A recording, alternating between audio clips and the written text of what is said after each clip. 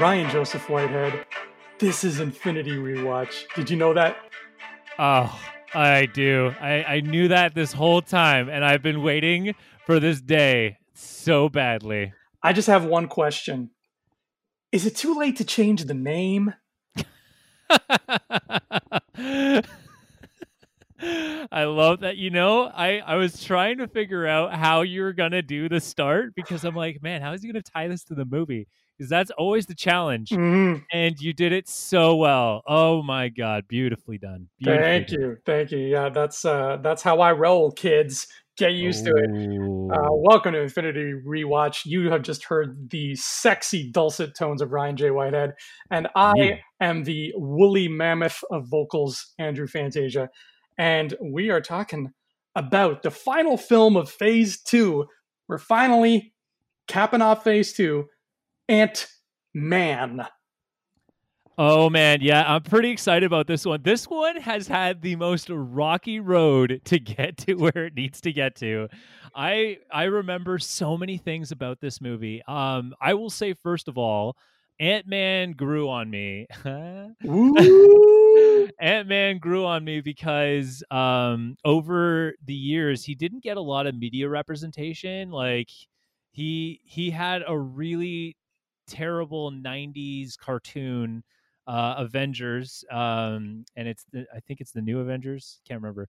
It was a '90s cartoon Avengers, but it was a really catchy intro. Let me tell you, it was that '90s action hero era of like GI Joe and Transformers and all that, X-Men, and they wanted an edgy Avengers cartoon, and Ant-Man was the leader in it, and it wasn't bad, but it wasn't great either. It does not live up to the X-Men echelon of cartoons. So Yeah, I didn't know this existed at all. Did it ever cross over with like the Fox Kids X-Men or the Fox Kids Spider-Man at all? no, it didn't. They didn't cross over, or at least not that I've watched far enough into the cartoon. It didn't last very long. I think it only lasted like one full season. And but I will tell you though, the roster was pretty epic. It was Ant-Man, Wasp, Hawkeye, Scarlet Witch, Tigra, I think it was. Can never Tigra, get enough Falcon. Tigra. You never get enough Tigra. Tigra, and then Falcon, and the first episode was Falcon joining the Avengers, and then they talked about the Mighty Three, which was Iron Man, Thor, and Cap, as he's walking around the mansion. But and Wonder Man and Scarlet Witch and Vision were also characters in it, so they had quite a good Oh roster. damn, yeah. But yeah, the story was just kind of weird. And it just kind of didn't feel comic booky. Like it just kind of felt like more like a Saturday morning cartoon than X-Men being like that comic serious tone, really feeling storyline. And so it was weird. But yeah, Ant-Man, man, he really grew on me later on because he got a lot more media representation down the road as people started playing him. And I really was excited for this movie. Now, the funny thing about it, I will say, to get us started, was that I got stoked when the leak happened. There was a leak Ooh. for Ant-Man, and it was test footage about the visual effects of his shrinking ability and what that was going to look like. And it leaked on when Edgar Wright was directing it. And a scene came out on YouTube, and they're like, "Oh, we got the scene where we're showing Ant-Man, and it's a scene where he's in an event, or no, he's in the office and he shrinks and he heads into an event or something like that. It's something to do with event, anyways. But they show how it worked, and it was that shadow effect where it like is as he shrinks, it's like shadow flashes Uh-huh. until he reaches the Ant-Man level. And oh yeah, and so they were testing that, and then it was roughly around that scene later on that we'll talk about where the guard's shooting at him and then he jumps onto the gun and then grabs the tie and flips them over. But that's how Ant-Man video, or Ant-Man started getting attention, was that first test footage. And this is when Edgar Wright was working on it. And man, they went through writers, directors, and then just all over the place, man. That movie was just everywhere.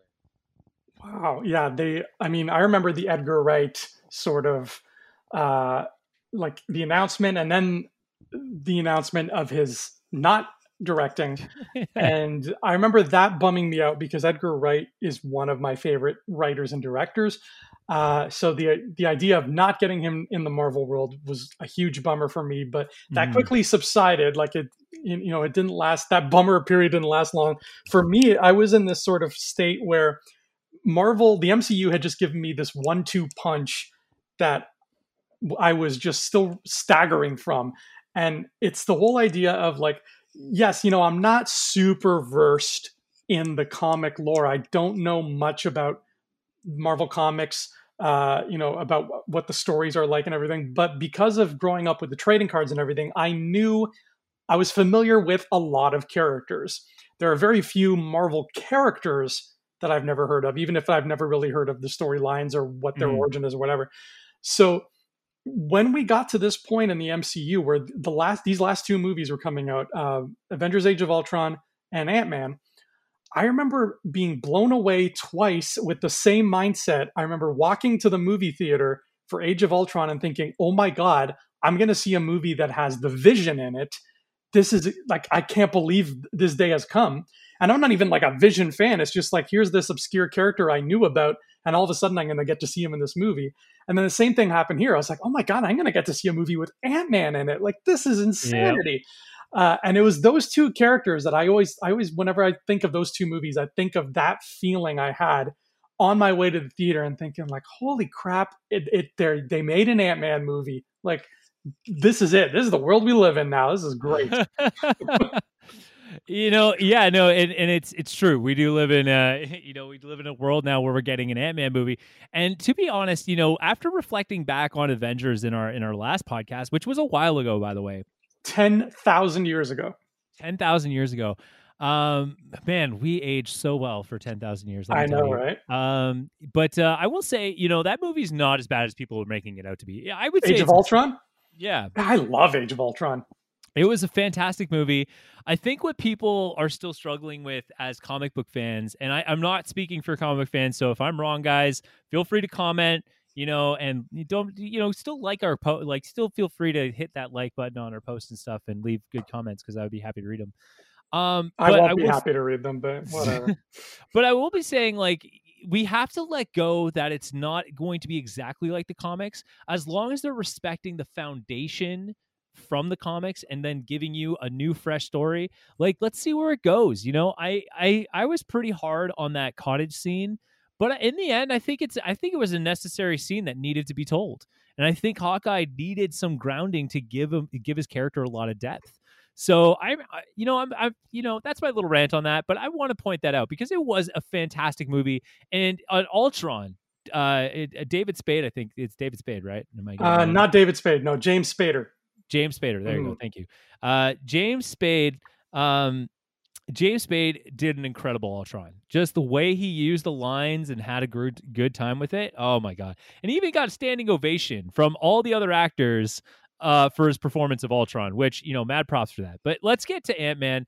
And by the way, the intro for the Avengers cartoon, just so you know, it went had like a guitar and went like Avengers.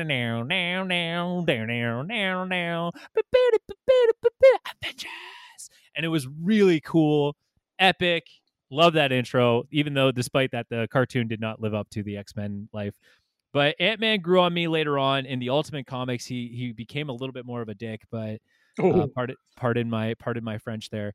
But he became a little bit more of a rude man.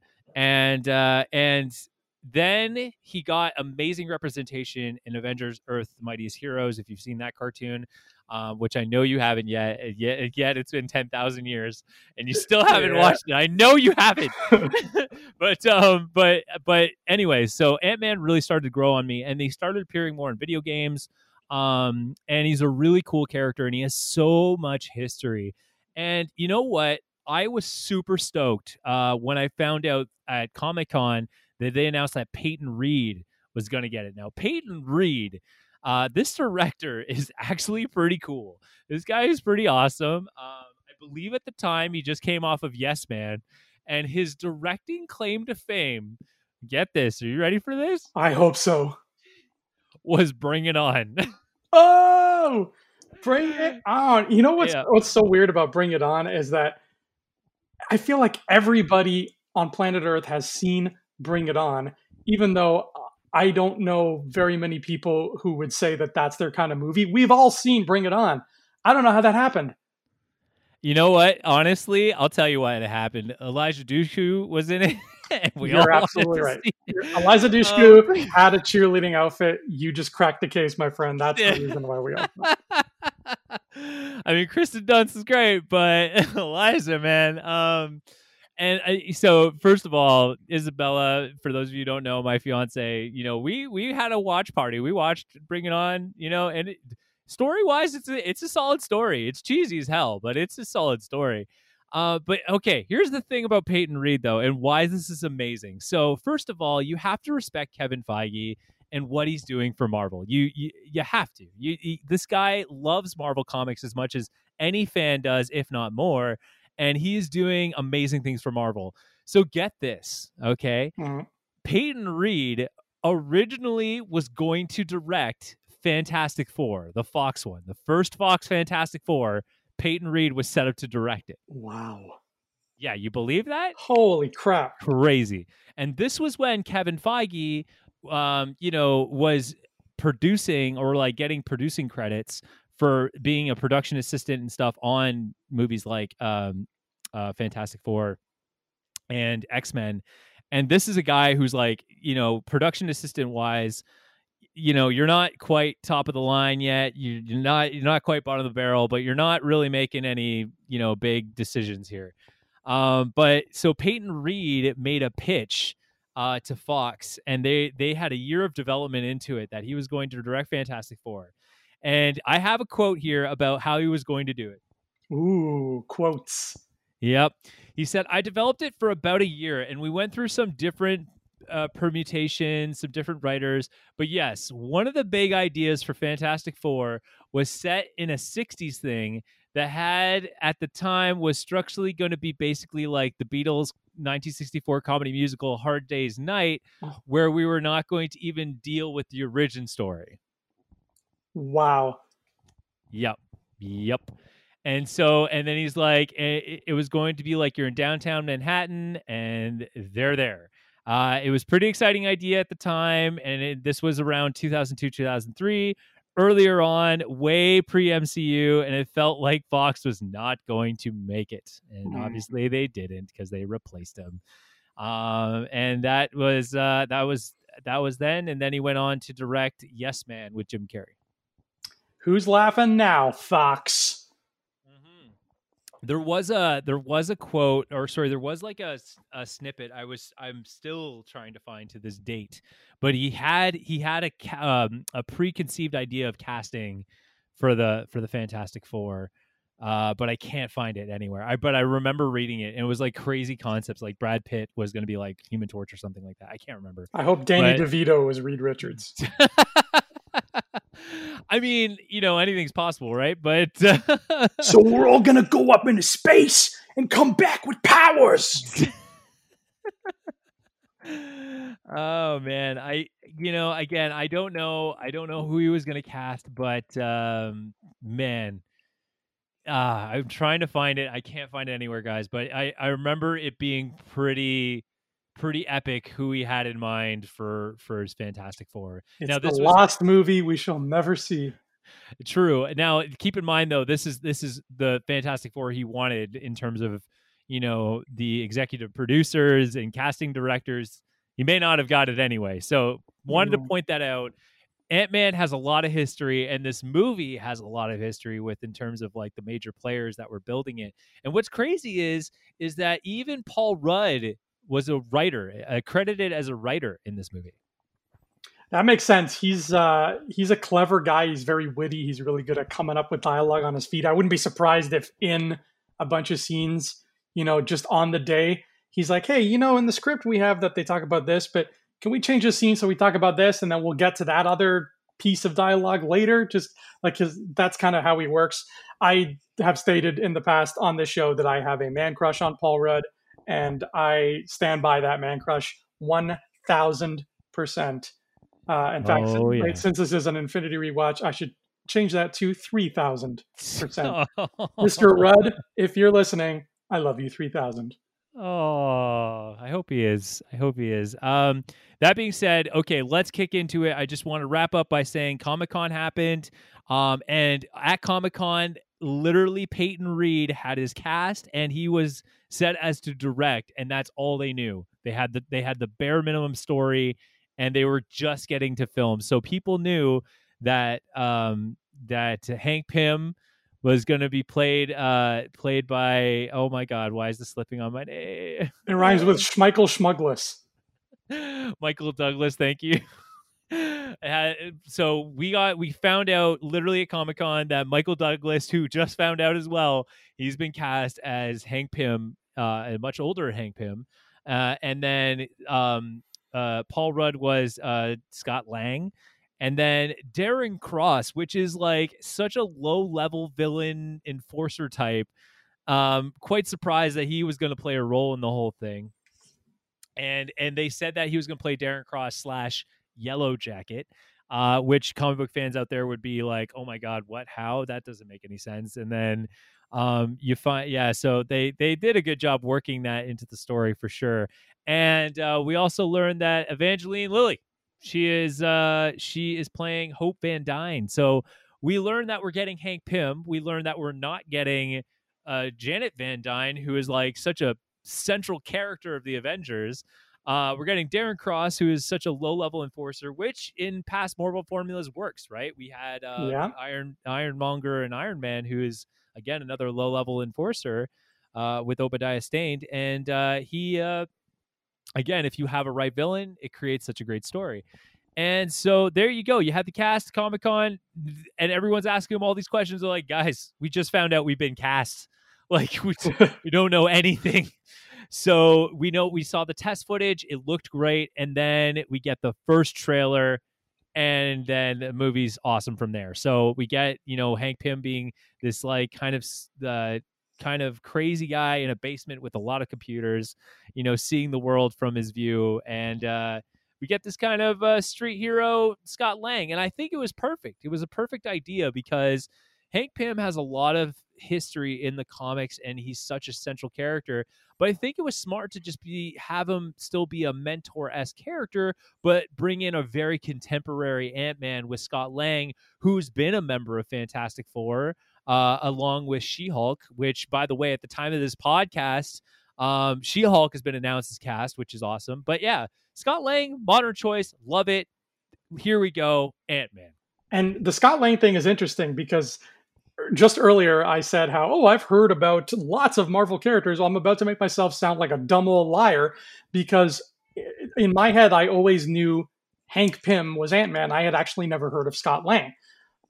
So when this movie was coming out and they were announcing the cast, and I remember they're like, Paul Rudd's going to be Ant-Man. And I'm like, cool. And then I saw his name was Scott Lang. I'm like, wait, what's going on here?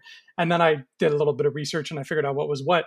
But I thought it was kind of cool because I know, Ryan, you are a big advocate on this show, specifically for the legacy of the Marvel heroes. Yes. And with the Ant-Man movie, I thought it was really neat because this is the first time, I'm sure that this happens a lot more in the Marvel comics that I don't know about, but I'm a big DC fan. I really love DC, and DC does a lot of stuff with legacy. Like there's you get your Wildcat, and they have different age, like Golden Age Wildcat and Silver Age Wildcat.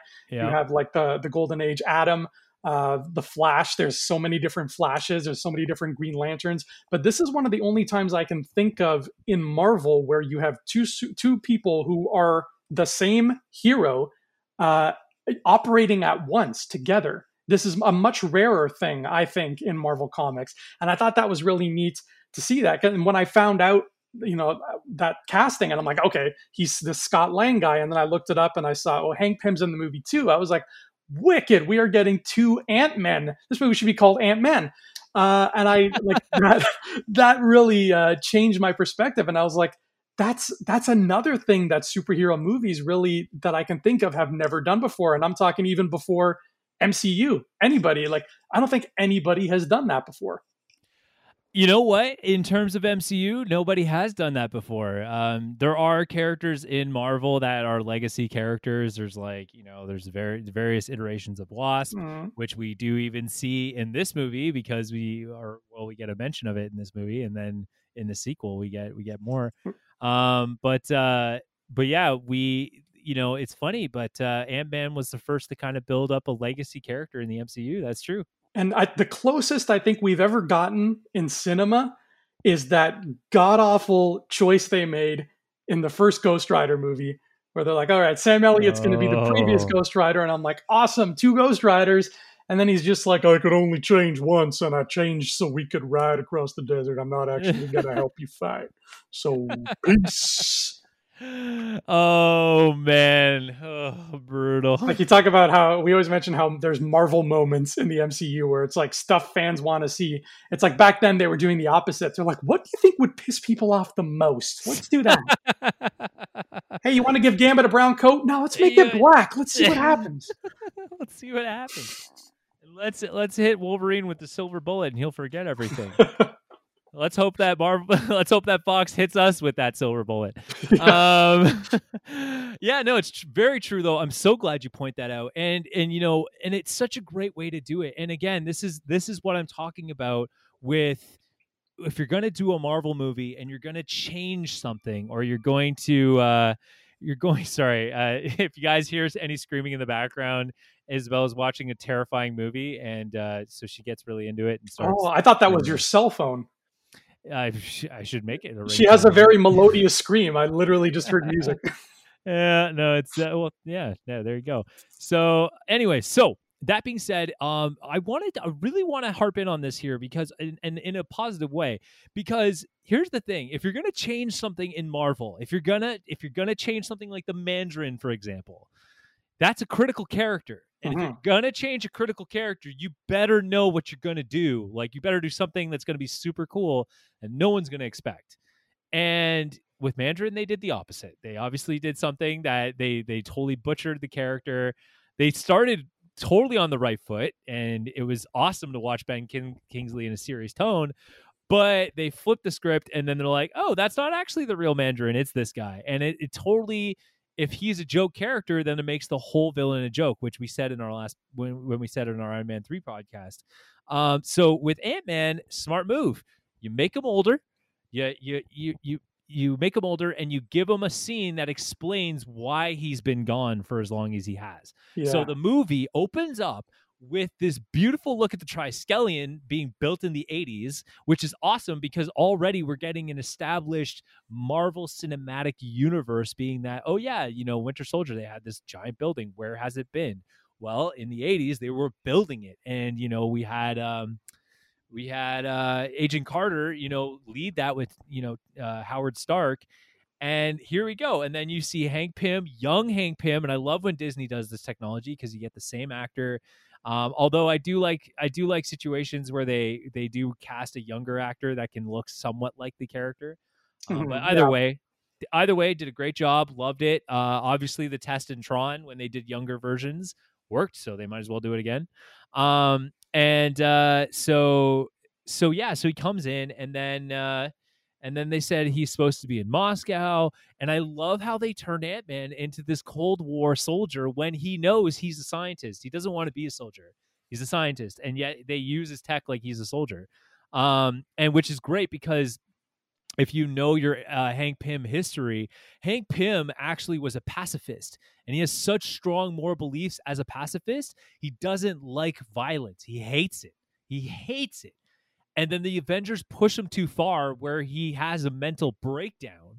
And then he creates a multiple personality disorder and becomes Yellow Jacket, who is the opposite of a pacifist. Holy and he's shit. Like super aggressive to a point where in the comics they did something super crazy where they actually showed domestic abuse.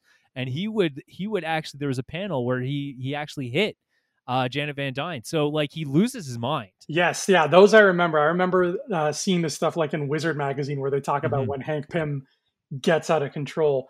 And there was even something, I don't know if you've seen it, where it was a very risque Ant-Man and Wasp scene. Yep. Do you know the one I'm talking about? Oh, I do. For those who don't know what the scene is, I only saw one image of it, so maybe I'm taking it completely out of context. But the image I saw was the Wasp, and I don't know if it was Hope or Janet because this is an old Marvel comic, so it could have been either or. No, it's definitely Janet because It was Hope's the Janet. kid. Oh, okay. Oh yeah, that's true. That's true. Yeah. And she's lying in a bed, and Yep. from under the covers comes Hank Pym in his Ant-Man suit, and he is small, and he is also very, very wet. And the speech bubble above his head just says he's talking to his wife, and he says, "Okay, your turn." I mean, you got to give him points for creativity. That's cute. Yeah, we couldn't have said it better. But yeah, Marvel got weird with Ant-Man at times because Ant-Man's been around for, through the 70s and all that stuff. So he's definitely been in the golden age of comics where they didn't have the comic book authority to censor him a little bit. Mm-hmm. So yeah, but again, going back to the serious history here of Hank Pym. So his character has had quite the issues, and I love how they addressed it in this movie. They made a lot of subtle nods, and Peyton Reed admitted he's a big comic book fan. So this is a good example of like when someone's a fan and they know what to do, this is what's going to happen. And so you could see his like level of aggression with this guy he walks up to, and he's like, "Oh, if only you protected Janet with such ferocity." And he just slams his head into the ground, and you see that he snaps, right? He just like snaps and puts him into the table. That guy is actually named Mitch Carson, and Mitch Carson brings me to my first little comic book nod. He is actually a comic book character who is actually known to be a Hydra agent. So if once you knew his name, you knew he was Hydra from the get-go. I'm so glad you brought that up because that's literally one of my notes. One of my notes was, is that guy a character? Because I really hate him. I feel like he's more than just a dude they made up for the movie. So here's, and again, this goes to the long-standing history of Ant-Man here. No, we are recording right now. Yes. No, we're not recording that. No. Anyway, so moving on. So here's the thing about Mitch Carson. Yes, he's a real character, and he is a real character. He was a Hydra agent. So already if you know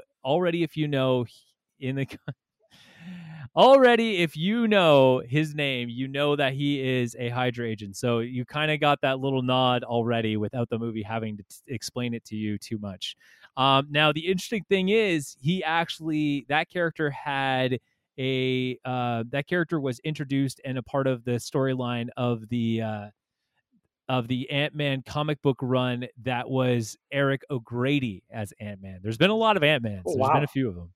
Eric O'Grady was a SHIELD agent who was a really terrible dude. Like, this guy lies, cheats to a point where he steals the Ant-Man suit. And he goes to fight. He actually goes to fight Mitch Carson, and he ends up disfiguring his face. So in the movie, Hank Pym later runs into him when he goes back to Pymtech, and he goes, "How's your face?" And not only from the table slamming, but that's also a reference to the comic. Very cool. I like that. And yeah, the grayness of this character, they really, like, they didn't pull punches on that, and I like it. The first time we see Scott Lang, he's in prison. And the first time we see Hank Pym, he is punching a dude in the face. Like, this is not Captain America. They make that very clear. This is not as Dr. Erskine would say, a good man. This is a man who's got his issues. Even though we know at deep down, he is a good guy and he loves his daughter and he just wants what's best for everybody. This whole, he is sort of a wild card. He's a roguish kind of character. And the idea of him kind of coming into the fray now, when we've already met this big group of heroes and big group of villains, to have somebody like him come in, it's a nice little change of pace. It's like a palate cleanse almost, especially that it comes right on the heels of an Avengers film. Yeah. Exactly, man. And look at, like, this is the first scene, people. This is the first scene, and you're already getting a ton of comic book knowledge already from that, You're right? welcome. You're welcome. Yeah, and then we get the introduction of Scott Lang in prison, which is a fun scene. And I think what Paul Rudd really brought to the table, which is where Marvel does thrive, is the mild mannered version of the hero, right? Like Yeah. the everyday person of the character. Uh, and they're all cheering and what have you. And also, I want to point out with that scene with Howard Stark, and he's like, "Yo, I'm quitting." And I love that the fact that they brought in the original Howard Stark, the older one, which is great because they're still saying like, "Hey, yes, he is the older Howard Stark," and then we have Dominic Cooper as the younger one. And I actually had a question about Howard Stark in this Yeah. scene because that actor, John Slattery, who plays old Howard Stark, has bright, brilliant, beautiful blue eyes. And in that scene, his eyes were very brown. And not only that, they looked like Robert Downey Jr.'s eyes. And I was like, is there some kind of CG trickery going on here? Or am I just seeing what I want to see? Because it looked like they did something to his eyes to make it look more like he's related to Tony Stark. That's a good question. I don't know. Maybe. I guess so. I actually don't know the answer to that. That's a good observation. Yeah, and I think they did because I am positive he has blue eyes in real life, and I'm positive they were brown in this scene. And I'm usually bad at seeing people's eye color, but this time I can put safe bets on that. So now I'm curious of like looking back to like Iron Man 2 and seeing him and like, did they keep his eyes blue, or was this something that's been consistent all throughout? I don't know. That's a great question. Huh. Somebody find out and tell us. John Slattery, Yeah. let us know. What do they do to your eyes? John Slattery, put it in the comments. Let us know. So already we got Howard Stark, we got the scene set up, and and again they've already established a great comic book reference that people are after his tech, and it's true. In the comics, a lot of people are after Hank Pym's tech, his shrinking tech, so he can people can make big dollar dues off of it. And so we got all that together in that one scene, and it's interesting too because it makes you think what happened to Janet, and because she's such a strong character in the comics and such a center character, they don't have her. So anyway, we get to Scott. He gets out of prison. We get I think his name's Mike Pence's character. Mike Pence, is it? Mike Pence, the Vice President of the United States. Sorry. Oh my God, my brain is all over the place. Michael Pena. Michael Pena, thank you. Oh, I'm going to leave you to all the actor references from now on. So sorry, guys. So yeah, we get that Michael Pena, and it's a fun look at it. And so, he talks about how getting a job is hard for him. And so in the comics, what's interesting is that Ant-Man works at Greyburn College, and Scott Lang gets a job as a janitor at the college because he was an ex-con. So he was a good thief. He would crack crazy locks and everything. And Darren Cross would hire him to do thievery and bad things. Ooh, you don't want to be doing that, kids. And he ended up succumbing to that. He ended up becoming a good thief and getting a reputation as a good thief because he also needed money to pay for his daughter's heart condition. She has a very rare heart condition, and a doctor is willing to, help him if he could afford it. So that's why he went to thievery to help pay for Cassie's heart condition. Yeah, so he's basically Sandman from Spider-Man 3, just a lot more noble and less gritty. Yep. Yeah, all right, there you go. Ooh. Ouch. So there you go. So that's kind of like the comic book setup. Now, I like what they did with this Scott Lang, and they introduced Cassie, who, so you guys, just so you know, down the road becomes a version of Ant-Man called Stature. Oh, cool. So she's a comic book character as well. And I like how they do it. Again, it's a great job, and he gets out, and he tries to get a job at Baskin Robbins. Don't we all, though?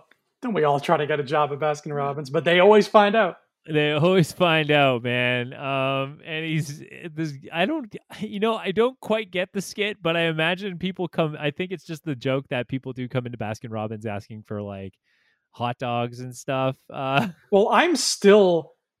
I know that's like been 25 years now or something like that, but I am still shocked that you can get a burger at Dairy Queen. I've never done that. I've Yep. never even really gotten ice cream from Dairy Queen. I don't think I've ever really done that. I've been to Dairy Queen maybe twice in my whole life, but I'm still shocked that they have hot food. Yeah. Well, no, it's hot eats, bro. Hot eats, cool treats. Hot eats, cool treats. We treat you right. Yeah. Do you remember when they used to have Dennis the Menace toys there all the time? Oh yeah. Oh man, that's when they really tried to be like McDonald's. Oh, good times.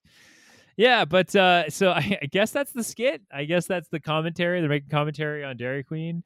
But he's wearing on his name tag Jack, which is stands for Jack Kirby. I didn't catch that at all. And so yeah, and then so obviously it doesn't work out for him.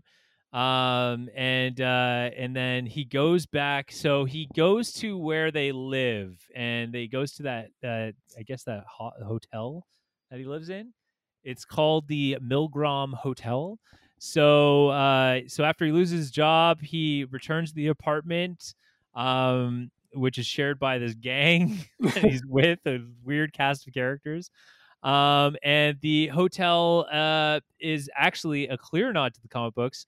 It's to the writer, artist, and inker and editor Al Milgrom, who lent his talents on a number of Marvel titles before taking over as publisher, including the West Coast Avengers.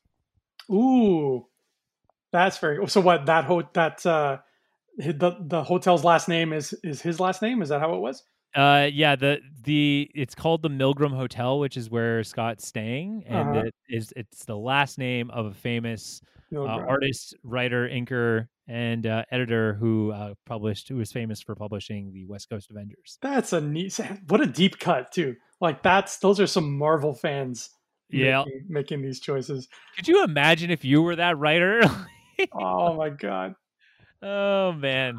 I spent way too much of my time imagining if I was blank writer. I spent way too much time doing that. But think about it this way. Like you're just sitting there and like, that's me, that's my name. I was the guy. And then like you point to the person beside you, like, that's my name. That's my name on that hotel. I'm the guy who wrote that comic. And it's like, yeah, sure, buddy. Sure. Okay. The one time. But I honestly, I know Marvel's done that numerous times, and that's not the first time I'm going to be mentioning that. But I wanted to point that out because Marvel's done that a few times where they nod to something. Now, let's get to the scene where they introduce Pym-Tech, which is huge. This is definitely a nod to more of the Ultimate Comics, where Hank Pym has his own kind of company, and his company doesn't quite hit success. Because like in Ultimate Comics, everyone's trying, and even in before the Ultimate Comics, everyone's trying to figure out how to make Captain America again. Hank Pym takes a try on it, doesn't work out. Or no, he doesn't even get to work on it because they ended up hiring Bruce Banner, who ends up turning into the Hulk for his attempt. So, which they do in the movie. So he gets kind of bitter about that. But Hank Pym obviously doing well. Darren Cross is working there, and we're also introduced to Hope Van Dyne. So now we know, again, not only that Evangeline Lilly Comic-Con was playing Hope Van Dyne, but now we're seeing Hope Van Dyne as the character. She looks exactly like her mom, Janet, with the hair exactly like the way Wasp would normally have it, which was awesome. Yeah, and there's not many people in the world who can pull off that haircut, but she does. Yeah, she pulls it off, and I love her. I love her character, like this strong businesswoman, just owning the scenes and like giving her dad like just total, total cold shoulder. So I love this scene because we get a tour now. Peyton Reed, I think he also worked on Zoolander, and apparently, there's a shot where you actually see the place for kids who can't read good in the little diorama that they have on one Oh of the main my tables. God, are you kidding me? I tried to see it. I don't see it, but apparently it's there. People have made reference to it. Anyway, I think it's in the action sequence, though. It's not in the first introduction sequence, but I want to point that out before I forget. So Darren Cross, obviously showing that he's taking over. He's essentially robbing Hank Pym of Pym Tech. Mm-hmm. And then he mentions this whole Ant-Man thing. It's a myth, and I love this. This is how you respect a legacy, people. He literally talks about the classified footage of Ant-Man and shows the Cold War, shows the Cold War footage, which I think is fantastic. Is just a great way to show where Hank Pym has been, where Ant-Man's been this whole time. And he talks about that it's the Tales to Astonish, which is the comic book run that Ant-Man was introduced in. Yes, yeah, he name drops Tales to Astonish, and I thought that was a really cute little moment. But the whole idea of him showing off that blurry imagery, it really sells this cool thing that, again, I think is a first in the MCU. I can't think of it being done before, where the superhero is so secretive that nobody believes he actually exists. And I think what sells that for me the most, that I just find this really small moment, but it's so cool, and it really just does a great job of showing that concept, is Hank visiting Scott in jail, and the security camera is just covered by ants. And I'm like, that's wicked. Like, that makes him so mysterious. Who is this old man, and what is he up to? Yeah, and it's so good. I think it's so brilliant. And I love that. And it also helps patch the Marvel kind of timeline, because now we know World War II, they tried to get Captain America going and everything. Obviously, had a small era of peace. And then the Cold War times, they actually had Hank Pym, doing his thing. And I love that, because now we have roughly a 30-year, lineup of content to build from there, right? So Yeah. Oh, it's so cool, so good. And I love that they kind of treat Ant-Man as this kind of like just this old guy spinning these wise tales, and I love it. And Darren Cross, I love the kind of modernization of this character. He's this guy just trying to get this idea off the ground so he could be this like super rich mongrel of money, kind of just another Obadiah Stane, but it's done in a fun way. And then they introduce the Yellow Jacket sequence, which is really fun.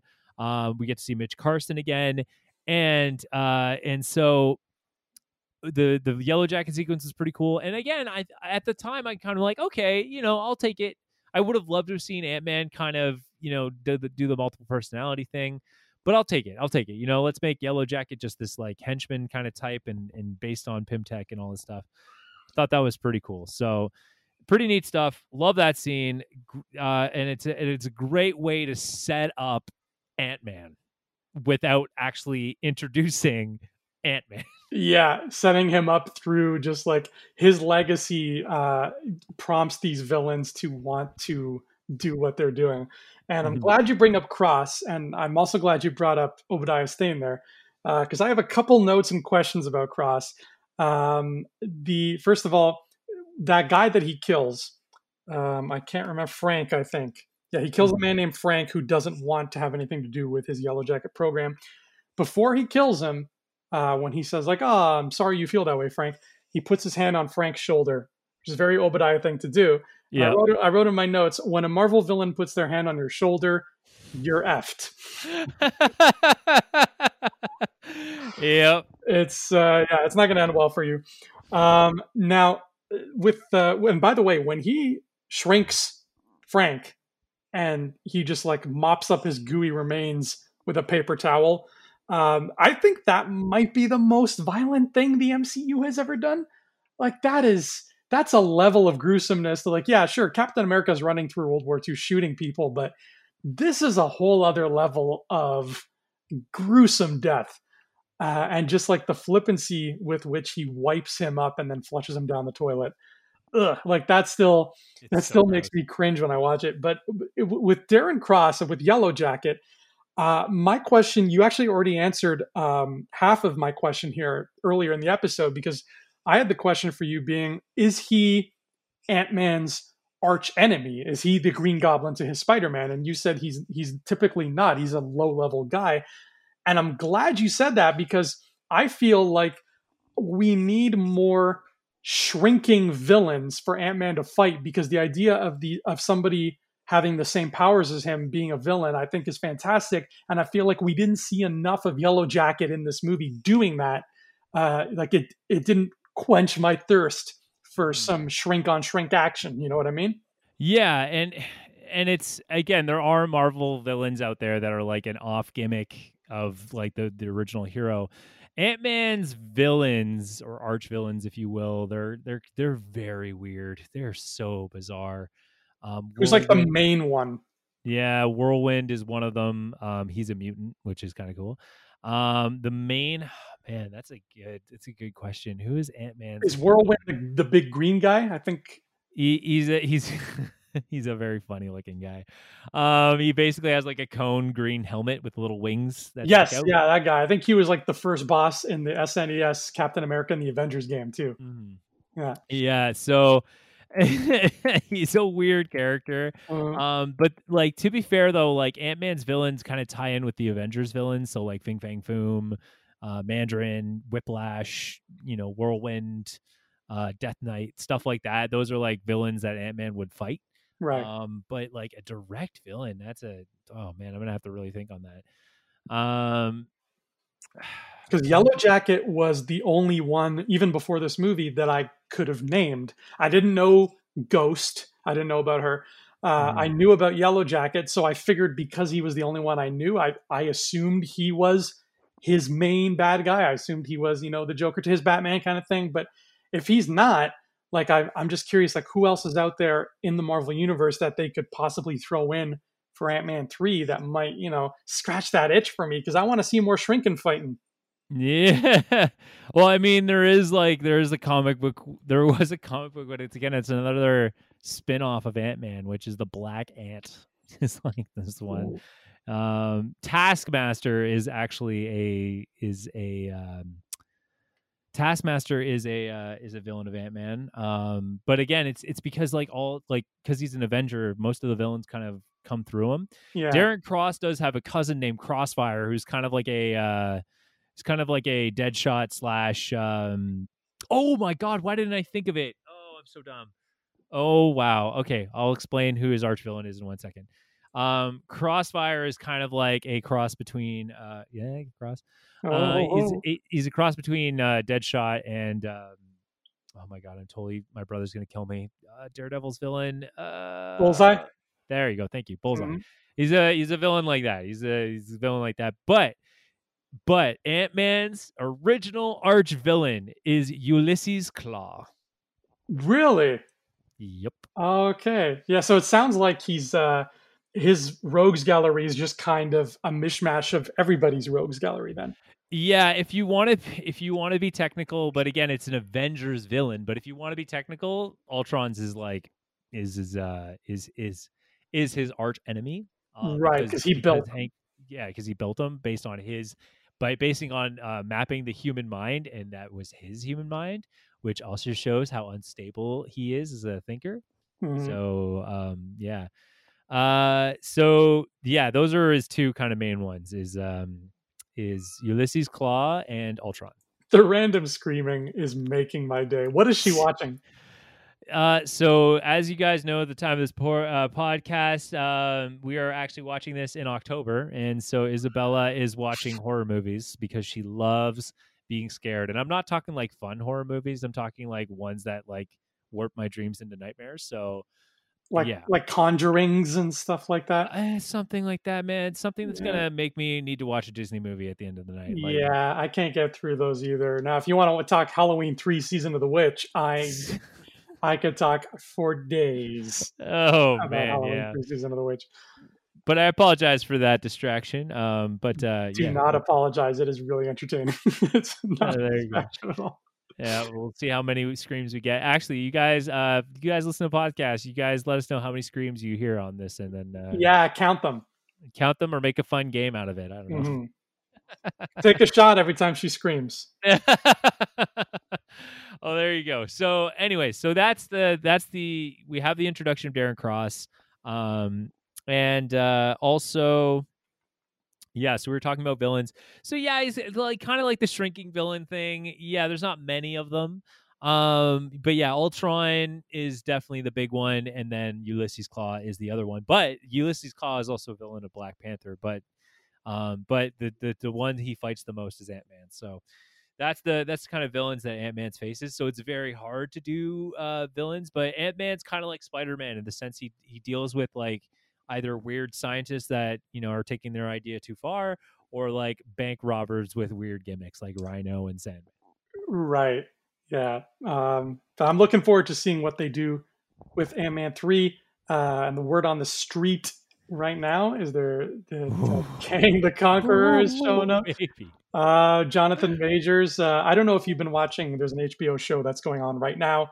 I'm doing reviews for it on my channel, the Andrew. Oh, I've been watching it. I've been watching that. Lovecraft Country. You've been watching it?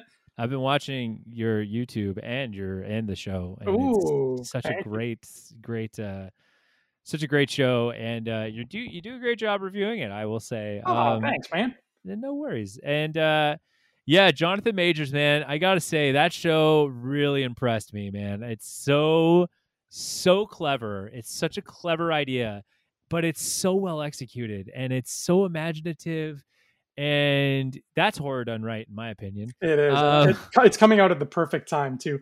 And when they made that not even an announcement, it's still just a rumor. But when they said, "Oh, he might be playing Kang," then I couldn't get out of my head. And every time I look at his face, I picture him blue, and I'm like, "Oh my god, that works." Yeah, he's got he's got a very powerful jaw, very strong chiseled features, and it works because Kang looks like he's made out of plastic. Yeah. So you need to have like a really strong, chiseled, almost Ken doll kind of look to your face. And Jonathan Majors has that. That guy's a powerhouse looking dude. He's a beautiful man. Oh, beautiful. So I can see it happening 100%. And again, if for those of you Marvel fans out there that are listening to this, if you're looking for a great media representation of Kang the Conqueror, look no further than the cartoon Avengers: Earth's Mightiest Heroes, which I have seen 9 times, but I'm boycotting it because their depiction of Annihilus is not Christine Everhart, which is false. That's fake news. We all know it's really her. Oh god, this Christine Everhart thing will never be put to rest. No, it won't, because Marvel's going to make it real. It's going to be immortalized. But if you are looking for good media representation of Kang the Conqueror, then look no further than Avengers: Earth's Mightiest Heroes. He is actually a villain in that, and they do an incredible job. They do just an incredible job, voice actor and the look and feel. So yes, he's actually like, the whole idea of Kang is like he lives so far in the future that like essentially his technology is built off of our technology. Like it's just so far ahead that you can't make that connection. Right. Black Panther says it best when he says, look at this technology. It's almost as if it were like Egyptian kind of thing. So kind of that nod there. But yeah, it's anyways, he's a very interesting character. But yeah, Kang, man, if that's going to be the next villain for Ant-Man, I'm very curious as to what and how they're going to do it. But it makes sense because again, I think what the quantum realm is going to be down the road is kind of like a time tunnel, right? So, which is what Endgame was kind of alluding to. But anyway, that's going to be a whole nother ball game, my friend. Let me tell you. But let's bring it back to the first Ant-Man here, as we're still trucking along.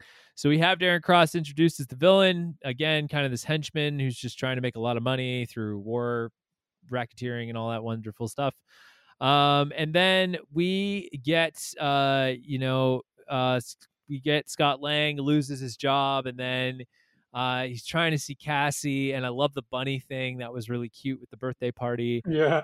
And he just can't take it. His wife's new boyfriend is a cop, and I love the actor who plays him. He's a great guy. Yeah, this whole movie's full of like great actors stuck into these little supporting roles. They're just like, they filled out the whole supporting cast with so Mm-hmm. many great people. Like his ex-wife is Judy Greer, Yep. who I feel like she is the queen of playing ex-wives. She played almost the exact same role in Jurassic World. Like she plays that role. I swear to God, I've seen her play that same role like 5 other times. She also did a kick-ass job in the Legacy sequel to Halloween that came out back in 2018. She's Laurie Strode's daughter. Uh, Oh, yeah, okay. she's awesome, man. I can never get enough of her. Okay, okay, yeah, yeah, I know. I did see that movie. I was wondering if I saw it actually, but no, I did see that movie. But yeah, and yeah, she has played, I think, the wife of Scott Lang, which is pretty hilarious. Or sorry, the Paul Rudd. She has played a wife of Paul Rudd's character in the past. Oh wow, I want to say Knocked Up, was it? maybe you're right. Yeah. Maybe you're right. I know they have. I know they have it, and I did watch it with I did watch it with Isabella. I can't remember what it was called though. But they are in not only in Knocked Up, but they are in another movie together, and it's about their relationship and everything. Oh, Anyway, I think you're thinking of somebody else. You're thinking of Leslie Mann from like This Is 40. no, no, no, I'm not. I'm not. It's not. No, I know they. I know Paul Rudd and that actress have played a couple together. I know they have. Oh, I want to know now.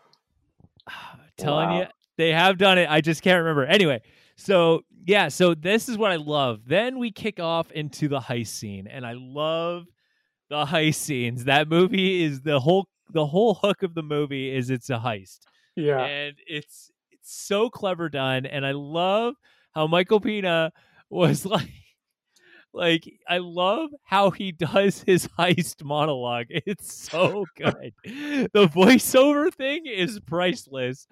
And so he talks about like he hears something from someone's wife at a friend's baseball game, and it's like this whole thing.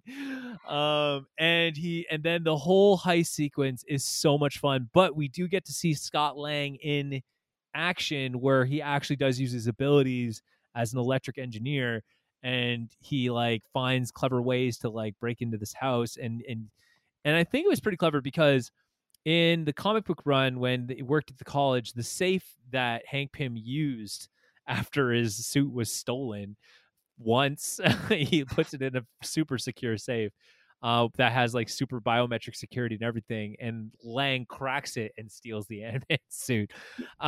So yeah, so we get to see him in action. I absolutely love that sequence. It's fun. And like we get we get him with these like getaway driver guy, the hacker guy, like such weird characters. But I love when he breaks to the vault and he finds the suit, and it's so cool. I love the way the suit looks.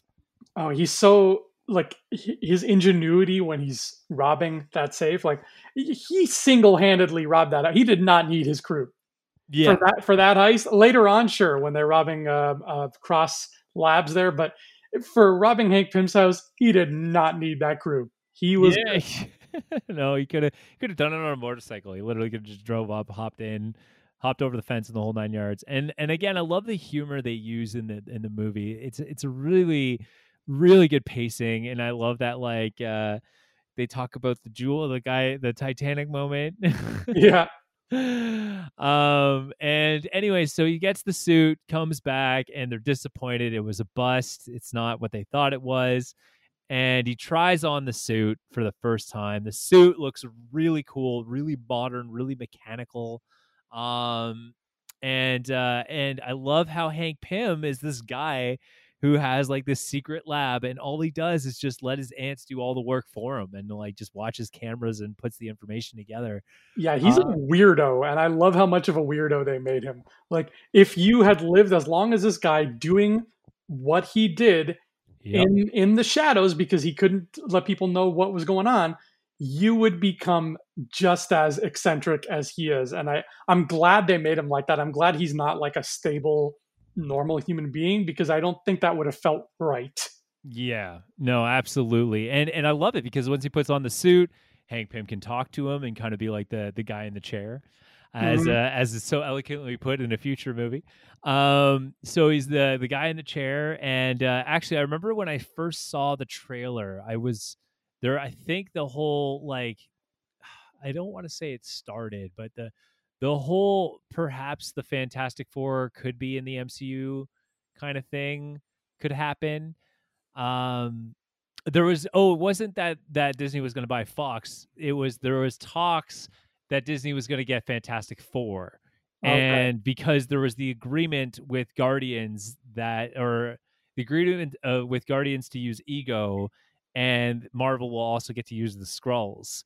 And I was like, oh man, well they can just get Fantastic Four at this point, because I know that the contract was like, if you don't use Fantastic Four in a certain amount of time, then Marvel just gets the rights back. So, for example, if Sony doesn't use Spider-Man for like, I don't know, 5 years or something like that, like Yeah, the something, rights will revert back, which will never happen.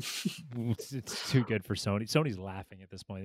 They know what they did. Plus, that's all they have. So Yeah, exactly, right. So anyway, so I was like, when I saw Hank Pym in his chair for the first time with those screens, I'm like, oh man, he's at the Baxter Building, and I bet you he's like working with Reed Richards on something cool. And my brain was all over the place, but in the end, he's a guy in a chair who can just collect information using ants, which is pretty Mhm. crazy, but awesome at the same time.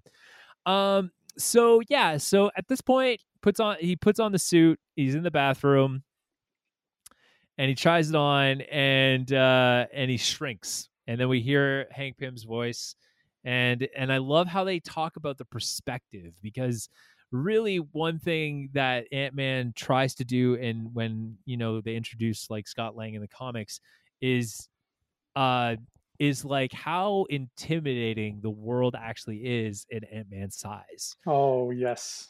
And again, the cartoon, I feel like we're just doing this podcast so I can just advertise this amazing cartoon. I know, right? But there is an episode called To Steal an Ant-Man where they actually do the Scott Lang episode, and it's a really summarized version of the comic book run, which I have. But the scene where they do where he shrinks, there is a scene in the comics where he actually explains how crazy the world is at his size, and he talks about things are more territorial. You're no longer at the top of the food chain, you're at the bottom of the food chain. Like so that therefore you need to be able to do certain things to protect yourself, right? Oh, And yeah.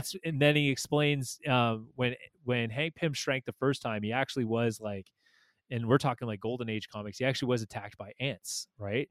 And so that's why he built the helmet, because he knew the first thing he had to do when he shrank down again was he had to be able to communicate to the ants, because that's going to be his advantage, because they're organized, they're this massive army. So if he can communicate with them, he can control them, then he's essentially conquered that ground, right? So they do a really good fun way to do it, where he shrinks into the tub, or he shrinks to the tub, and then Michael Pena's character comes in and he just drops his pants. He's like, I don't want to see this, and gets swept up, knocked around, thrown around the building. And again, visually they do cool stuff. They make him like, see people jump around. He gets sucked into a vacuum, lands on a DJ scratching table, the whole 9 yards. He ends up landing on a car at the end of the whole thing. And the car belongs to the actor who did a cameo appearance named Garrett Morris. And Morris was actually the first to portray Ant-Man in a live action sequence as part of a superhero costume party in SNL. Oh, that's wild. I didn't know that. Yep. Pretty crazy, Wow. right? See, this is why you listen to Infinity Rewatch. This is exactly the reason. That's really cool. Yep. Yeah, and that guy's memorable too, even though he doesn't say a word. Like as soon as you said Ant-Man lands on the car just now, I thought of that man in the car, and like he's like, "What's going on my roof here?"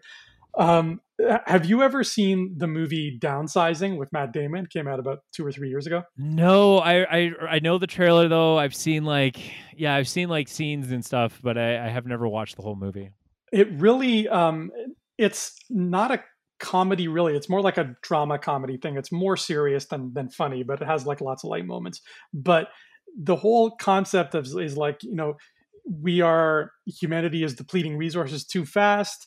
The earth is in trouble, blah, blah, blah. So somebody figures out if we shrink ourselves down to this tiny size, we will consume less food and therefore less water, less resources. We'll save the planet and we'll save our species. So a bunch of people start getting shrunk down. And they kind of show what you're talking about here, where they have to go through this whole process where they build tiny neighborhoods for shrunk people to live in, where they have their own houses, and the houses have working electricity and running water and everything. But these neighborhoods have to exist on kind of like this special lot, kind of like a golf course, where the whole thing is covered by a net to keep away birds and insects. Because What? like if I am that big and a grasshopper comes by, that grasshopper is going to kill me. Like, Yeah. and so they had to, they have to compensate by protecting themselves. And it's not a big thing in the movie, but they allude to it a little bit. And I just remember thinking, like, how terrifying that must be. And I remember the first time I watched Ant-Man, I was like, okay, of all the Avengers superpowers, I think this is the one I would least want to have, because his whole training montage, even though, yeah, it's cool and you get to see him diving through the lock and all that shit and it's fun, it's terrifying. The idea of shrinking, and like when he shrinks, he kind of falls, like you're falling a long way. And then God only knows, what living things are around that you can't see because you're so big. But then as soon as you shrink down, you see them and they see you. And then to top it all off, there's all that fear of like, I could shrink down into the microverse and never return. Yep. And that's No, thank you. scary stuff, right? So scary stuff. And then I love he goes to return the suit. After all that, he's like, nope, not doing it. Yep. Returns the suit. And so he returns and gets arrested. And I love, again, I love the cops and just like the guy who's dating his wife and stuff. He's like, it's good. It's good that you break their hearts early and all that. Is hilarious. Again, I know that kind of that scene and that comedy is definitely coming from Paul Rudd and all that. So, who helped with the writing. So, anyways, it was a good little skit. And then Hank Pym breaks him out. Cool way to do it too. Mm-hmm, very cool. And so he gets out, and we get that scene where we're finally seeing how the ants are being used, which are really cool. Yes, and the ones on the floor when he wakes up and Hope is watching him. She talks about the ants on the floor there, the bullet ants. I forget their Latin name. And he's trying not to step on them, and she threatens him. Those bullet ants, they have this crazy sort of history and culture in the real world. There's this tribe. I don't know where they are, Ryan. They're somewhere, I think, in like the South Pacific. There's a tribe who have, as part of their culture, a coming of age ritual where when children reach a certain age, I think it's like 12 or something, they put on a glove full of these ants. No. Yeah, it's this whole thing where they have this, I forget how they make it. They do something with flowers where they make this sort of paste, and the fumes of the paste knock the ants out for a while so the humans can go safely pick up the ants and collect them without getting bit. And then they have this glove that kind of looks like an oven mitt, but it's made out of wicker. So it's got, the little crisscross hatching, and they, inside every one of the cross hatches, they put an ant. No. And there's two of these gloves, so you have to put on the gloves, and I don't know how long you're supposed to wear them for. I don't know if it's like 10 minutes or something like that, but you put these gloves on, and the bullet ants wake up, and they are not happy to see you, and you have to stand there and take it for however long, and then they take the gloves off, and they're like, yay, you're an adult now. But this is, like Hope says in the movie, it's number one on the pain index of, I think, any insect bite or sting on planet Earth. Yeah. So it's not, the moral of the story is, please don't join this tribe if you can help it. After all that, I mean, I love it though, but I love that, also, they take the time to explain the different types of ants. It's kind of like a fun Disney after school way to explain the culture and the amazing things that ants can do. Before that scene though, there's when Scott's being flown over to Hank Pym's house, he goes through a streetcar and there's someone reading a newspaper, And the headline of that newspaper says, "Who's to blame for Sokovia?" And Ooh. it's obviously it's a title that represents the what happened in the events of Age of Ultron, and also hints at what's happening with Civil War. So it's a nice. This movie has a lot of subtle things that make it very well connected through the entire MCU. But yeah, I love that he wakes up at the house. He's surrounded by bullet ants, which would suck. It'd be the Mhm. worst, absolute worst thing to And happen he's to in you. bare feet. He's in bare feet, yeah. And then yeah, so we get the whole Hank Pym story. Um and a great scene, and I love, again, he's just so in depth of he's so in a depth of knowledge of what's going on. And the recruitment scene's awesome. I think it's such a, again, it's such a great passing of the torch moment of it's a great passing of the torch moment of like Scott Lang to become the new Ant-Man. And my brother and I weren't exactly a fan of the whole like, can we change the name, because we thought it was Marvel maybe making a jab at like maybe they should change the name. But in the end, I think it is a fun approach to this fun approach to how ridiculous this character's name is. And that line didn't even make the cut. It's not in the film. Yeah, it's true. It Yeah, it was didn't a make it in the film. trailer only, just like Pepper Potts kissing the helmet. That was Yes. just Yeah. trailer fodder. Yeah, just trailer fodder indeed. So I love the scene, and again, it's I love seeing the lab. The lab is so cool. It's such a great comic book feel to that movie, and the training sequence and training montage is so much fun. I And do have one note about the training montage, though. I will admit it is my least favorite part of the movie. really, Well, one particular part of it is my least favorite part. Is just that in the middle of the training montage, they stuffed in a bit too much exposition in one place at one time, particularly about Hope and her mom. Like in the middle of the fight, it's like my mother died in a car crash. That's what my dad told me, and it felt like they were just compensating for the fact that their movie wasn't very long, so it was all happening there. And to me, I would have kind of spread that to other places because it felt like it was way too much at once. Like he's training, and then oh, by the way, here's my backstory. yeah. Well, and but I did like that. Hope is trying to, you kind of learn, you even learn very early on to like, give me the suit, I'll do it. And he's like, no. And you do get that kind of nod right away. Um, and so, yeah, I kind of agree with you that the moment may have broken the pacing a little bit, but I still loved it nonetheless, because that scream of no, it was that nice nod for me that like he is that broken man that I know from the comics, and like Yes, he's very much fighting himself. um and I love that he says he can't wear the suit because it's done too much to him already. And I was just like, yes, oh my god, that's perfect. It's such a great way to just give us this newer character. Gotta admit though, during the training sequence, man, Paul Rudd, man, way to get in shape. And this dude's in his like 40s. Like I think he's in his he late is 40s. the handsomest man on planet Earth, Mhm. bar and none. and obviously bar none. And Evangeline Lilly, man, just kicking that. Just she is a hard hitter, man, when she throws those punches and kicks.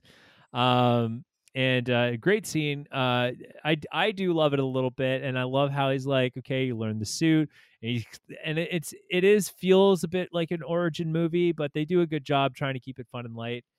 Um, and they explain the ants and how the ants work. But I want to get to the scene, and I'm rifling through this as quickly as possible.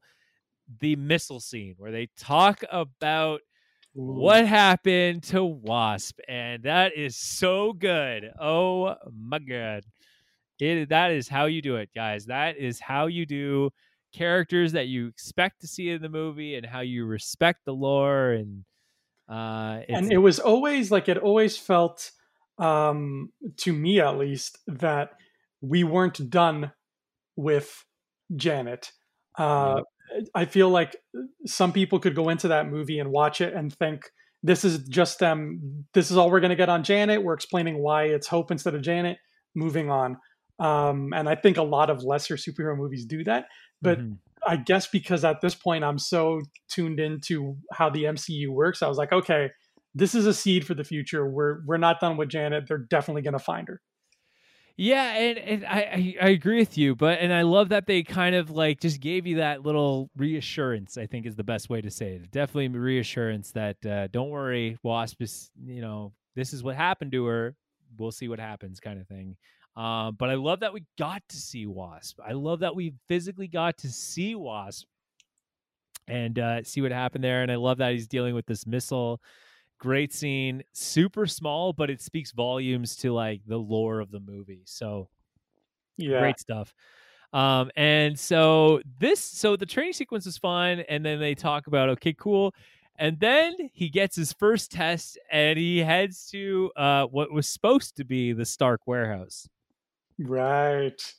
I loved this. I think this was one of the first big times outside of Avengers where another hero, aside from obviously Black Widow and Iron Man, where another hero was in a different movie. So like Cap, he had Falcon, but they share the same story arc, and we get Black Widow. But Falcon was in Ant-Man. This is the first time we're seeing, someone outside of Shield, like, Black Widow or Fury. We're getting Falcon in the Ant-Man movie, and it was so good. It was such a fun scene. It was terrific, and you're right. This becomes a pattern here, and this is why like I love Phase 3 so much, because at this point there really is no such thing as a solo movie anymore from here on out. It just becomes a movie with Marvel characters in it. And maybe this one stars Ant-Man, but it's not a solo movie anymore. Not like we had in Phase 1 and Phase 2. Now it's like it's a box of chocolates. Yeah, you're going to go in and you're going to watch, Doctor Strange 3, but you never know who the hell. Yeah, it's Doctor Strange 3, but guess what? The Invisible Woman is in it, and so is Shang-Chi. Like, I love that so much. And that's how Marvel thrived originally. Even in the comics, it was seeing different characters just appearing. Like oftentimes Spider-Man would be hanging out with Johnny Storm. Like it just happened, right? And I couldn't agree with you more. I loved it. And in the movies, I mean, before that, Iron Man 3, Hulk was in the last part of it. Like he was barely in it. And it drove me nuts. And I can't think of any other reference aside from Black Widow being in Iron Man that we saw another character cross into another character's movie. That wasn't like Black Widow or even Hawkeye. You know what I mean? Like Shield characters. Like I'm talking like another hero. Like and don't get me wrong, Black Widow and Hawkeye are heroes, guys. Before we all up and rally here, before we all up and rally on this channel, let me tell you, okay? I'm talking like someone outside of the Shield circle, okay? Which is Hawkeye and Black Widow, someone outside of them that's like non-Shield related. And Falcon, man, that was a cool scene. Well done.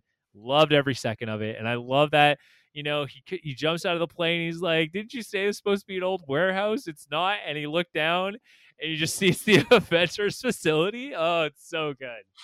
So good. Wonderful. And it paved the way for what Phase 3 became. And I love that aspect so much. Please let Phase 4 continue that trend.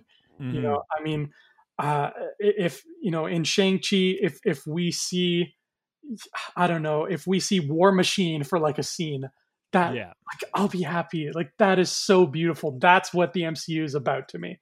Yeah, and again, and War Machine and Iron Man 2 is a great example as well. It's one of those things where.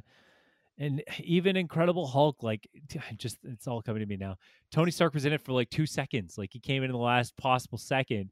But yeah, even War Machine, like War Machine's a part of Iron Man. So it's not really like heroes crossing into other stories. Like this is someone from Cap's world in Ant-Man's world. And that's awesome. Like give me more of that. Yeah. It was awesome. I used to watch Smallville all the time back in the day. Yeah, you did. And Smallville got to this point like in season less than 10 years. I want to say like season 6 onward. It got to this point where every other episode Green Arrow would be in it, or like Aquaman would show up, or something or Mhm. something. And I love that because it got to this point where it stopped being Young Superman the show and it became just DC the show, and that's what I want. I know, right? That's exactly it, right? That's what you want. It's it, and I could agree with you more. I mean, I remember that Smallville. I remember that. It was good. It was awesome. Bit cheesy, but I still dug it. A lot of very beautiful men in that show. I will just put it that way, as well Well, as women. It was- CW does not hire anybody it's- less attractive than like Margot Robbie.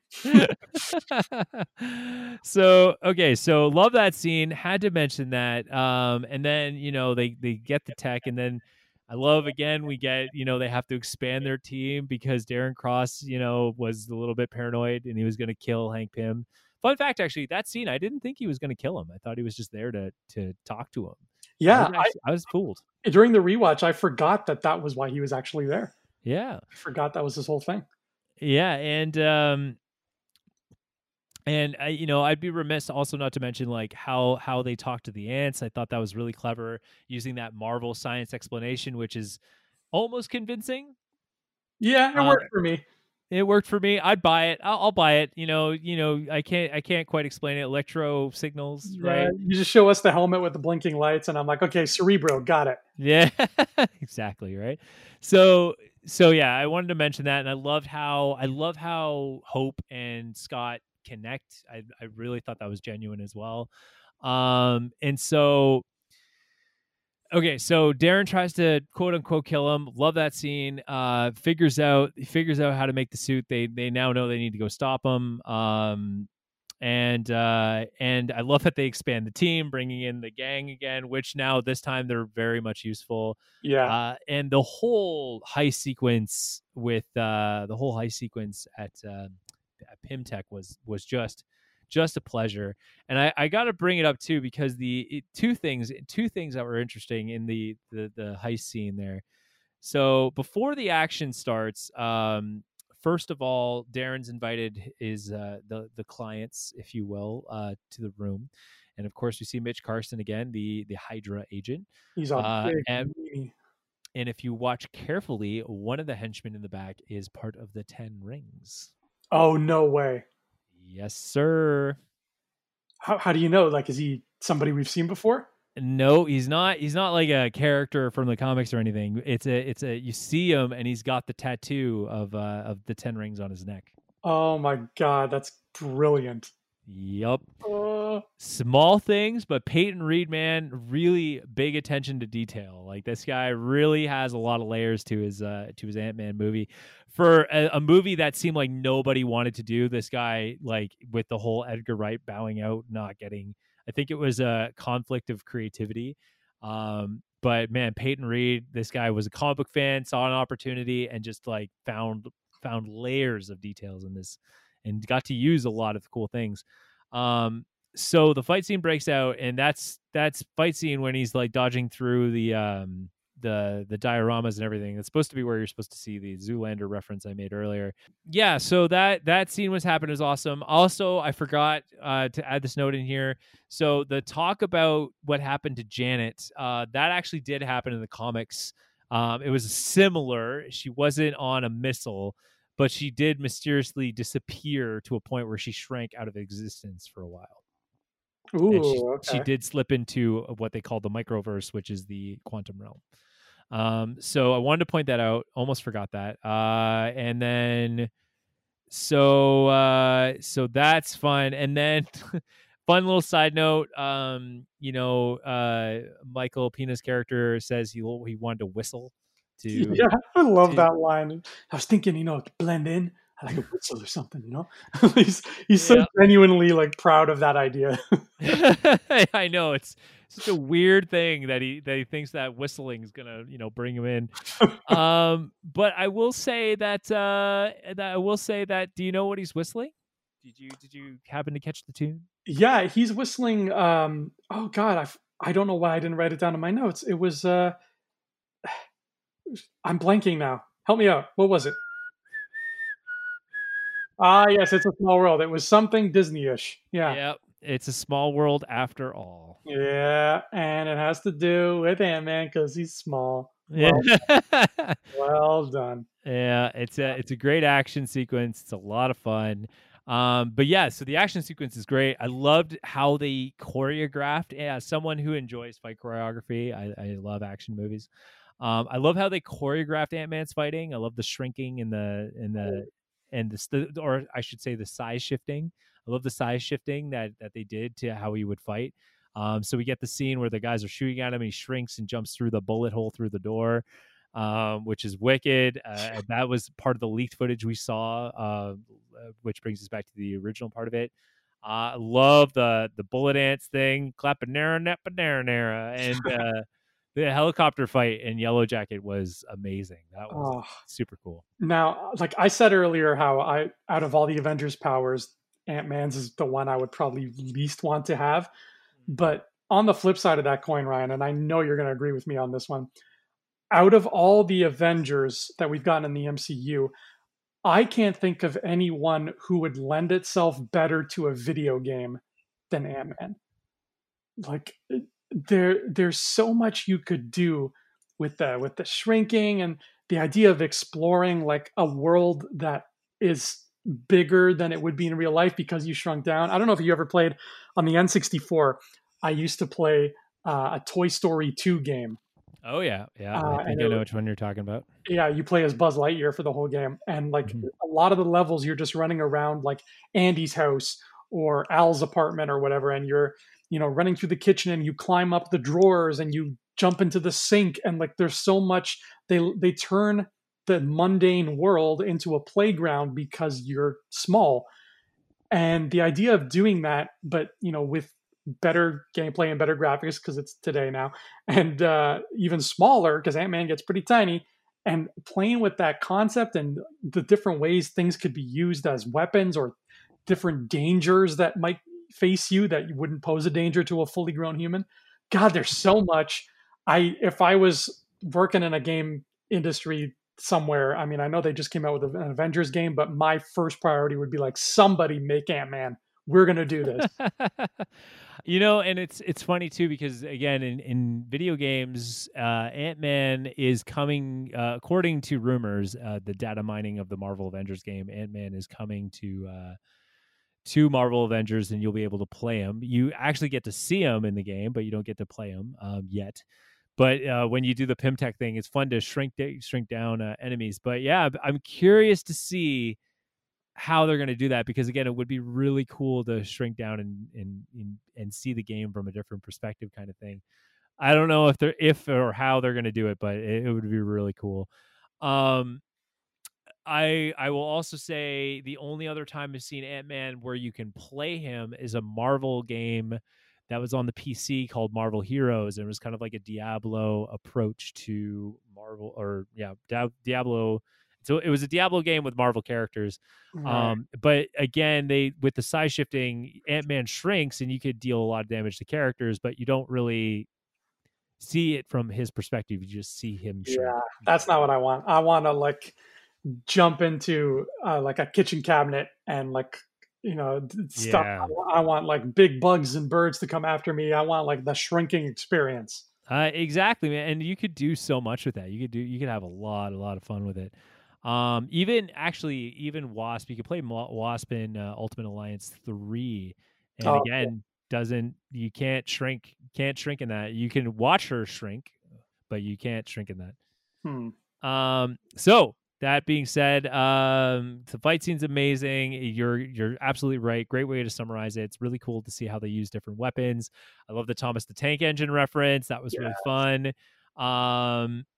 And then so let's fast forward a little bit. And so he ends up shrinking between the molecules and taking out Yellow Jacket, which was fun. Great way to do it. And kind of a nice nod to, the theme of the movie. Oh yeah. So he shrinks between molecules. Now there was trailer footage. I think the trailer footage, he's in that world. And Janet's supposed to fly by him, and that was it. Like you just see a flash of a bug flying around him and then just leaves. So obviously they kibosh that one. And then then apparently Doctor Strange is supposed to go through the quantum realm, and he's supposed to see Ant-Man. That was another big thing. Oh, Because when Doctor Strange goes through his trip, apparently he goes to where Ant-Man was in that realm. So there was that reference there as well. But that didn't happen in the Ant-Man movie. That happened in the Doctor Strange one. So that was there. Anyways, really cool. Gets out of it, and all is well in the Ant-Man world. And he's trying to find out how Scott did it, and he loves that he doesn't remember. Um, and so helping him connect. And I think what else is going on there? Is there anything else in the? well, I know in the microverse or the quantum realm, whatever it's called, when he goes in there, there's some kind of, you see like the shadow of what's supposed to be Janet, like looking at him for maybe a second, and it's like right before he kind of pops back out to normal size and leaves. And I remember somebody freeze framed that, and then they were showing it off right before Ant-Man and the Wasp came out to be like, look, there she is. And this is my first time watching the first Ant-Man in a long ass time, so I was looking out for that now, and I'm like, oh, okay, yeah, I saw it. I saw the shadow. It's actually there for enough time like, it's not like you blink and you miss it. Like, it's there for like a decent amount of time. And I'm like, all right, that's cool. It's still terrifying, the concept of going into that quantum realm. It's horrific. And but like, I love that, even though yes, that's the way he ends up defeating Yellow Jacket. I think it's so perfect. It's so freaking perfect for the theme of this movie that the big fight takes place on a toy train set. Like, oh man, So good. Yeah, no, it's a great fight scene. And again, it's again the villain overall, I think Darren Cross was a great villain. The actor was great, but in terms of the stakes of the villain, I don't think they were really that risky. You know what I mean? Like, yeah.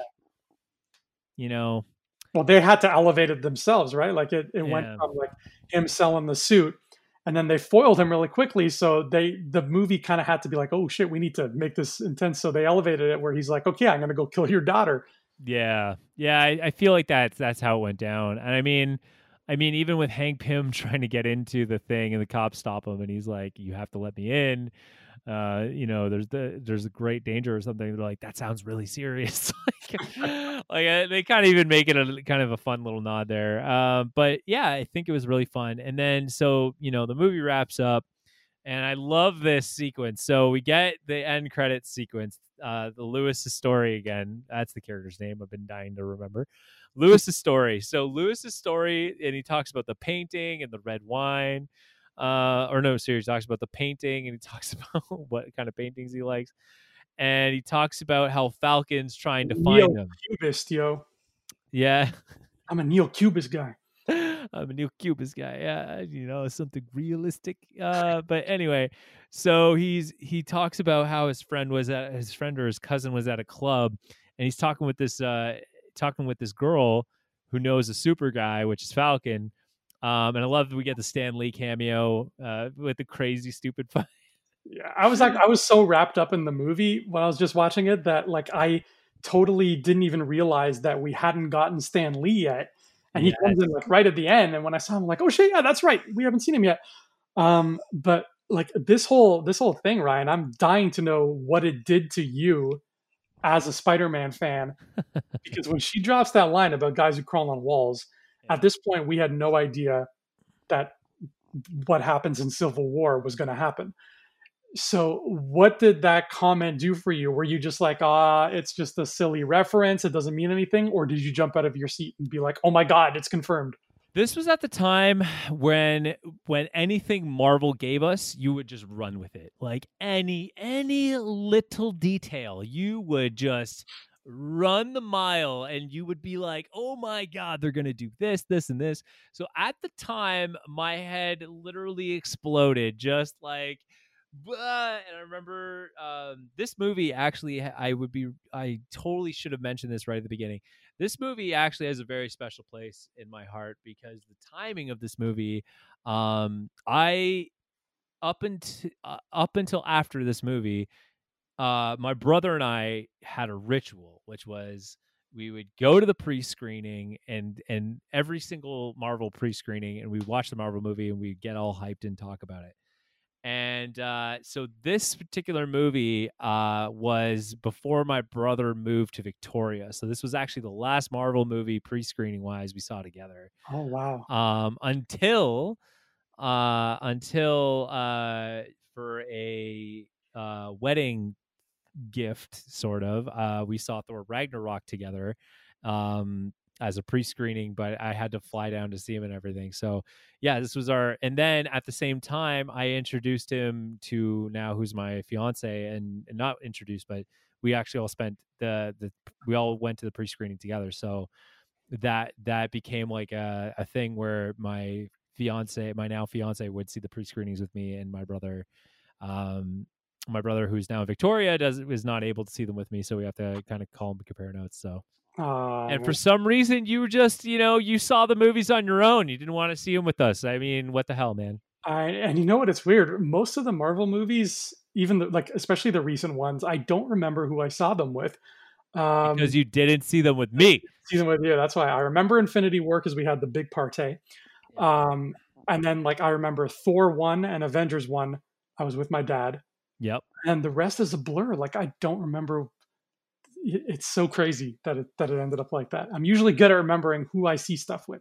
Well, we saw Black Panther and Avengers Infinity War together, so those were pretty epic. But yeah, once this whole COVID thing's over, we have to get back into it. As soon as Black Widow is ready to rock, we are jumping into that movie. Yeah, we'll have a socially distant watching party or something if they do it on Disney Plus, and then or if they do it in the theater.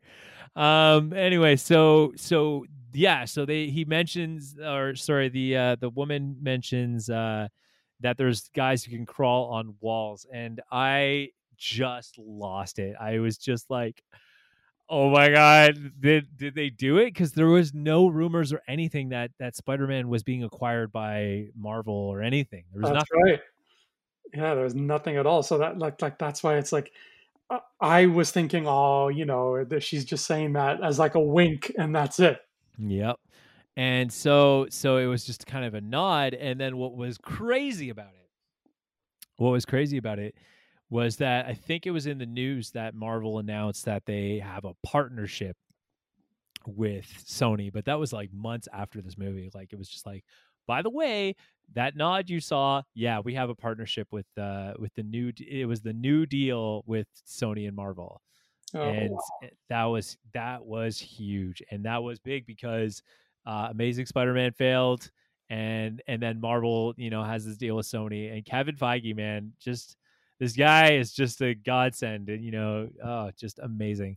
And then not only that, talk about good end credit sequences, we get that one, and we get the Sokovia Accords. Or no, was that the Sokovia Accords? That was we get the Wasp. We get the Wasp one. We get the Wasp, and then we get I Know a Guy.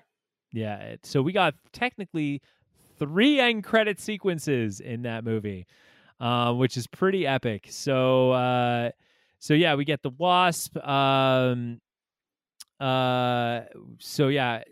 So we get the Wasp, and then the suit looked amazing, and so this movie was wrapped up in a neat little package and just done, just amazing. And I loved it. Oh man, I loved it. It was a fantastic movie.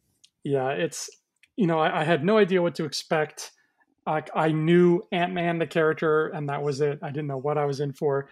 And coming hot on the heels, it's kind of sandwiched in between two juggernauts. You have Age of Ultron and then Civil War. So it's this literally and figuratively small movie.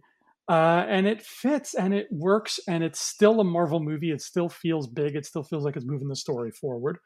I'm really happy with how it turned out. And I think that it's kind of like it's just a little franchise that could. The sequel comes out, people still like it. It's the same thing, and I feel like Ant-Man 3 will be the same deal. But if it introduces Kang, like they say they will, it might even be a bigger deal. I guess we'll just wait Ooh. and see. Now I'm looking at my Marvel character encyclopedia here, and Yep. adding characters who they have added from the comics, and I've got both of the Ant-Men, both of the Wasps. I've got Darren Cross, Yellow Jacket, and who else from the comics made the cut into this film? Ryan Joseph Waited, We have Mitch Carson. Mitch. Oh yeah, he's that mean guy. He's a meanie. All He's a right, Mitch meanie. Carson. And And then we also have Cassie Lang. oh, that's right. Yeah, and she is going to become a hero too. That's great. And then in terms of deaths, I think our only death was Darren Cross. Yep, that was a pretty nasty death. It was a very so he is joining the cemetery. So what do you think his gravestone looks like in the Marvel Memorial Cemetery? I'm picturing uh, a stone bug zapper, a stone and marble bug zapper. Stone and Marvel. I would actually, I would see like, I would see a tiny rock, and then if you use a magnifying glass and like look at the rock, it would be. They Sorry. hide his grave. No, it would say here lies the particle of. Oh, oh, that's harsh. Oh, so how many Infinity Stones are we going to give Ant-Man? So we rate every movie on a scale from 0 Infinity Stones to 6. And if we really like it more than 6, we go all in and we give it an Infinity Gauntlet. What's your verdict, Ryan? Oh man, I can't give it a gauntlet because if I give it a gauntlet, it's gonna really tarnish the value of my like gauntlet giveaway. Yeah, gauntlets can't be willy-nilly. Yeah, it can't be. You can't just give it away like crazy. So I'm gonna say, I'm gonna give it a solid 5. Guess 5 what? Infinity Stones. Guess what? You did the same thing. I did the exact same thing. Yeah, best friends for life. I know. We were, yeah, it's deserving of that 5. It could have gone wrong. It could have very easily gone wrong. It could have very easily felt out of place, and it could have very easily just been lost in the shuffle between these much bigger movies. But it didn't fall victim to any of those things. And like, it's not even the best written or even the funniest Marvel movie, Nope. but it still just manages to do what it's there to do, and it does it. It does its job well. It's so competent and it's so confident in itself and what it is, and never tries to be more, and it never settles for less. And I think I have just nothing but mad respect for it for that. I honestly, I can't really. If I were you, I would just stop the podcast there because that's like how you wrap up a movie. I will just say, to add to that, based on what you're saying, and I kind of agree. It earned its place. It earned its place. It may not be at the top, may not be at the bottom, but it earned its place. And I couldn't agree with what you say more. I will say that one of the main reasons why I didn't give it 6 or even a gauntlet is also the villain for me. Nothing wrong with the actor, nothing wrong with the villain. It's just the stakes for the conflict wasn't intense enough for me. Right. Yeah. And it was, to me too, I found it a very quick movie. And there's nothing wrong with the movie being short, but it felt like it was over really fast. Like, we're training and we're in the heist and the end. Yeah. And it just didn't, there's nothing really that you could add to it, but it's just the way the story was laid out was very, I guess they could have added just like some more meat in the middle of getting to know the characters and making Hope's backstory a little less forced. I don't know. That's something I would have to toy around with, but I think it was not short to the point where I felt like I was cheated out of half a movie, but I still would have loved more. Yeah, yeah, couldn't agree more, man. So good. Yeah, man, I just, oh man, it still earned its place. And I will also say this movie was amazing in the sense of how it respected the comic book lore. As you Yeah. guys heard from this podcast, I even forgot to mention on one of the posters as Scott Lang was heading to his hotel, whatever. There was the poster of the soda in the Incredible Hulk. Oh, that's wicked. So that was in there. You know, you had the references from like West Coast Avengers. You had the references from like Ant-Man references in pop culture. You had so many comic book references without even knowing. You know, like Mitch Carson, which is huge. You know, and That hotel that you mentioned, that name, like, yeah, the yeah, references are off the charts. The Jack Kirby thing, which I didn't even catch either. yeah, like like Peyton really. This is this was Peyton's like thank you letter Yeah, for like making him a director in the MCU, and like you know, it's a he labor of love. it's a labor of love, and now he's up there with like your John Favreau's, your Russo brothers, you know, and taking a character, even though the movie was like, as you poetically said, you know, it didn't, you know, it wasn't the greatness, it wasn't bad, it just earned its place. And he and Peyton Reed got to earn his place in the comic book world that he's always wanted to do. Oh, for sure. And I'm just, yeah, as much as there are bigger Marvel projects that will always steal the spotlight, I will still never stop being excited for the next Ant-Man story or movie or whatever we get. But I hope you guys will also never stop being excited for Infinity Rewatch, because Oh yeah. we're always excited to do it. And this has been a wonderful, fantabulous episode. It's so nice to get back into the audio saddle with you, Ryan, and talk Marvel. Couldn't agree more, buddy. Uh, this lockdown has kept us apart for a while. I mean, we recorded our last episode back in like March, like right before we could stop going over to people's houses. So it was nice to finally come back and do another episode with you, and we'll do another one very soon in the near future. But in the meantime, all of you Marvel heads out there, don't forget to like, subscribe, comment, and if you want to check out Ryan's Twitch, Ryan, tell them about your Twitch and what you're doing over there. All right, guys. So if you want to see me on Twitch, you can find me on two channels. You can find me at twitch.tv/Xbox Canada. Yeah. Ooh, that's the country we live in. Yeah. And also you can find me at twitch.tv/Easy Encore, which is the Microsoft training program that I'm a part of.